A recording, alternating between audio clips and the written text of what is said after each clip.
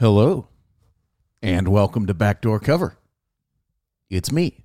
It's Micah. It's Monday morning, December 12th. How's it going, everybody? Brad is still on baby duty. I haven't really asked Brad's opinion if he wants to record or not. I've just been doing this, taking a load off for him, as the man is operating with a less than 1 week old child. I hope you're doing well. I hope you're operating well here this Monday morning. And at least I hope you're operating better than Chris Beard is allegedly. We'll get to that in a minute. We're basically going to talk about the pro football weekend that was. A lot of, at least a handful of surprising results and a few things to talk about. The most important thing to talk about, though, is our friends over at Early Bird CBD. Go to earlybirdcbd.com and use promo code ALGO, A-L-G-O. That's earlybird.com, promo code ALGO. Save 20% right now. Stock up for dry January. It will be here before you know it. Shipping is quick. It ships to all 50 states. It's a full-spectrum hemp gummy that you can feel. You already know what it is. earlybirdcbd.com, the best products in the game. Gummies and tinctures.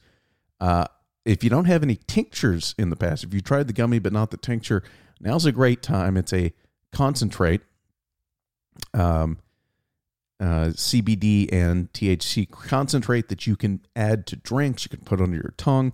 I'm going to use it for mocktails when it's a Friday night during dry January and I want to take the edge off. earlybirdcbd.com, promo code ALGO. Well, now it is confirmed as of, 8:21 East, or 8:21 Central Time. UT, University of Texas men's basketball coach Chris Beard arrested on domestic violence charges. He was arrested around 5 a.m. Monday morning, so just a couple hours ago. Felony. Beard was arrested Monday morning and was booked on a third-degree felony. According to the police report, Beard was charged with assault on a family household member and impeding breath circulation. Beard is 49 years old, and the AP poll is set to come out this morning, and his team may be number one in the country. They were number 2 last week, although they did lose in overtime. This is significant, obviously. And we'll see. We will continue to monitor, but if you're just waking up, the coach of a top 5 team anyway has been arrested on felony domestic violence charges. We'll see what that holds and means in the future. Also, bad news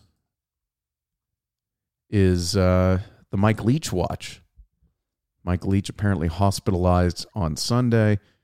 Many people close to the program want Mike said to pray for Mike Leach, and so we'll see what that means. Many people kind of cryptically tweeting that he could use your prayers. Gosh, I hope not. Mike Leach has been a favorite of mine for a long time, and apparently he needs a miracle. It's what the reporting on Twitter is weird. I mean, people that either know or speak like they know say that, he could use your prayers, or people say Mike Leach needs a miracle. Like, no one's actually reported what happened. There's no reason not to believe this, but we hope he gets better. We'll have thoughts on him as that story develops. Gosh, that would be bad. Whatever's happening apparently seems pretty bad. So anyway, there is good news, and that is that the NFL season continues. I believe we do have a Monday night game tonight. We also have 4 additional weeks of games. I know it doesn't seem like that many, but that's 4 weeks. That's pretty good. We'll start with the Monday night game before we look back at the action from the week. Patriots at Cardinals, a stinky stinker. 6-6 Pats at 4-8 Cardinals. Patriots still very much in the hunt for a playoff spot, kind of incredibly, as bad as they've looked at in certain spots this season. Kyler Murray and the Cardinals, I don't suppose they're dead yet, but they're pretty close.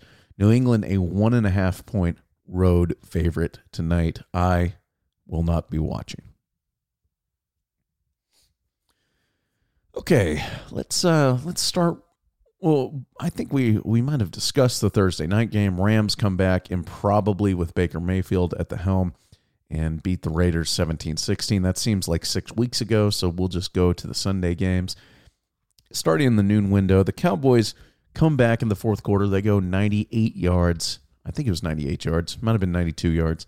90-plus yards on the final drive to go down, score a touchdown, beat the Texans 27-23, outscoring the Texans 10-0 in the fourth quarter. The Texans are terrible. They're an abomination. They're rotating quarterbacks. They're doing stuff that is just almost inexplicable. There's a reason this team is 1-11-1. They flat out stink. The Cowboys looked terrible yesterday, and I've been saying this for a while. I will continue to say it. It was a tipping point for me. Fire Mike McCarthy right now. Just let Dan Quinn coach this team. Mike McCarthy's not going to fix anything. He's not running the offense. He's not running the defense. And when your team comes out this flat and this uninspired against a team that's just terrible, far and away the worst team in the league,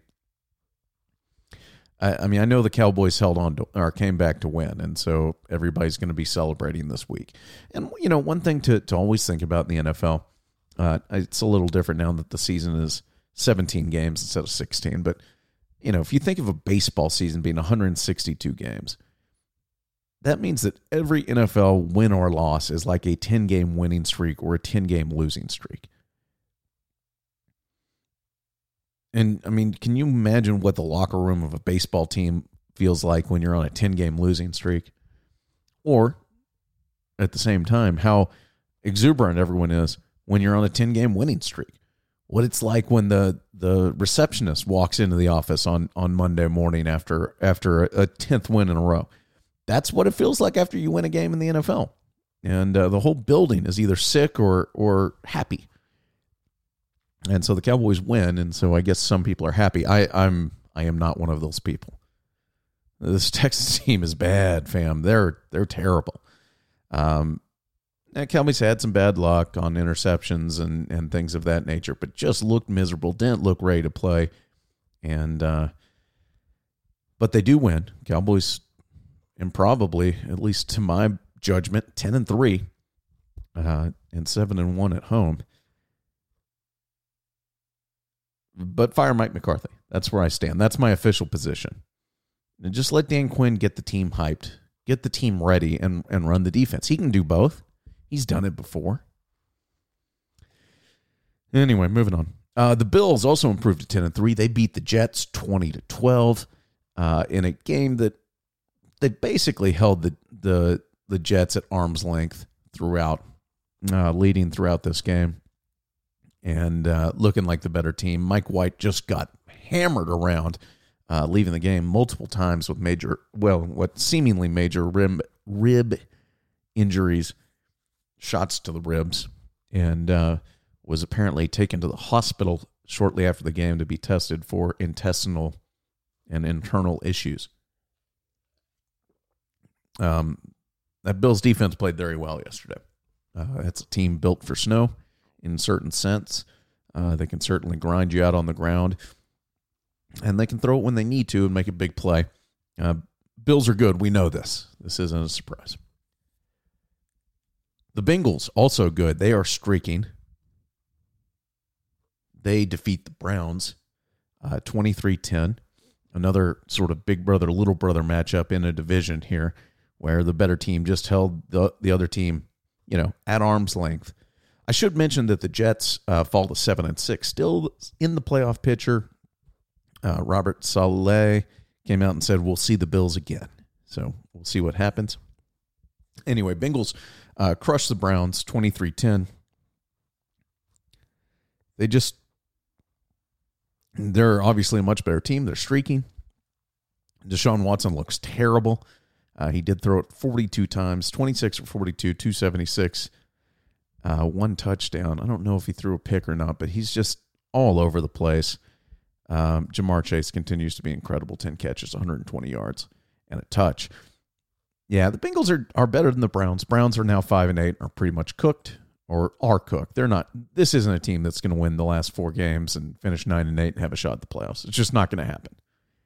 And Bengals 9-4, now only a game out of the Bills for first place in the AFC. Keep an eye out. In what some may consider a major upset, I didn't see this one coming. The Lions steamroll the Vikings 34-23. This game played in Detroit. Detroit, of course, as we talked about, was a 2-point favorite despite being 5-7 coming in and the Vikings being 10-2 coming in. Lions are now 6-7 coming out. Vikings now 10-3 coming out. I believe the Lions have won 5 out of 6. This was pretty impressive. There's some talent on this team, but the Vikings just look bad, man. Not really another way to put it. Even though Kirk Cousins threw it around, shouts to my fantasy teams.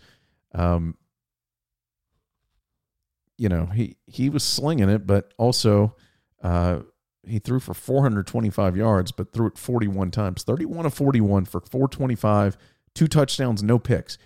You probably shouldn't lose that game. And so it probably tells you something. It probably tells you more about the Minnesota defense than it tells you about the Minnesota offense. But that defense did not travel yesterday. Lions put up 34, beat the Vikings. Another game that was disappointing for the home team. The Jaguars go in and absolutely smoke the Titans 36-22. Trevor Lawrence, look out, 30 of 42 for 368 and 3 touchdowns. This guy's starting to look like a stud NFL quarterback. If he can, he's got 4 more games of learning under Doug Peterson this season to really get ramped up for next year. But a good win for the Jags, but a inexplicable loss for the Titans, who fall to 7-6, still in the playoff hunt, but and I guess probably will still win their shit division, but brutal. Not a good sign. They are banged up, even though they did get Derrick Henry back, who's a monster. 17 carries, 121 yards, and a touch, looking like a man amongst boys out there. But they get beat. Very disappointing. Another disappointing home loss. The Eagles kick the shit out of the Giants, 48-22. The Giants are who we thought they are. I mean, this team sits here at 7-5-1, but they're a 500 team at best. They're just not that good. Eagles, I mean, you're not going to lose many games when you put up 48. They showed that they could run it. They show they could throw it. They're balanced. They make some plays. Watch out, man. The Eagles improved to 12-1 and seem to have a vice grip on the number 1 seed in the NFC. The Ravens improved to 9-4. Did you realize the Ravens are 9-4? I didn't realize the Ravens are 9-4. They're a game out of first place in the AFC.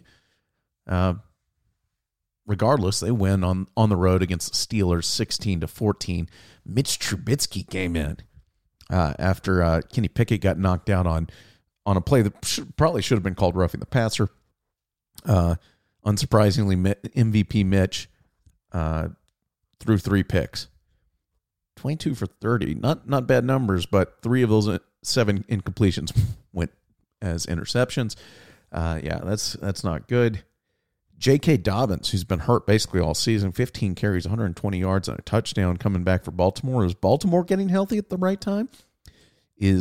Baltimore certainly looks like more of a threat than Tennessee in the AFC. They are now 9-4. Steelers 5-8. Chiefs win in Denver, which I believe makes Patrick Mahomes 10-0 against the Broncos. He's like the only quarterback ever to do that against any team to start his career. They win 34-28. Chiefs were up 27-0 in this game and looked to be just absolutely steamrolling a terrible, disappointing Broncos team. Russell Wilson, just awful in the first half. They got some late scores right before halftime and then scored again right at the beginning of the third quarter. And, at 27-0, I was texting my Chiefs fans friends like, oh, well, that was fun. Go do something else. Two late scores at the end of the first half and then scoring right at the beginning of the third quarter, making it a one-score game. They kept it close. But the Chiefs, again, big brother, little brother. Chiefs are a whole nother animal than this Broncos team. They win 34-28 in a game that was close throughout the second half. Broncos 3-10. Woof. Chiefs 10-3 sitting right there waiting for the Bills to possibly lose. To have any shot as they lost the tiebreaker head-to-head for that bye week. 49ers smoke Tom Brady and the Buccaneers 35-7. Brady 34 for 55, 253 and a touch. They look bad. They're not healthy. They're not right.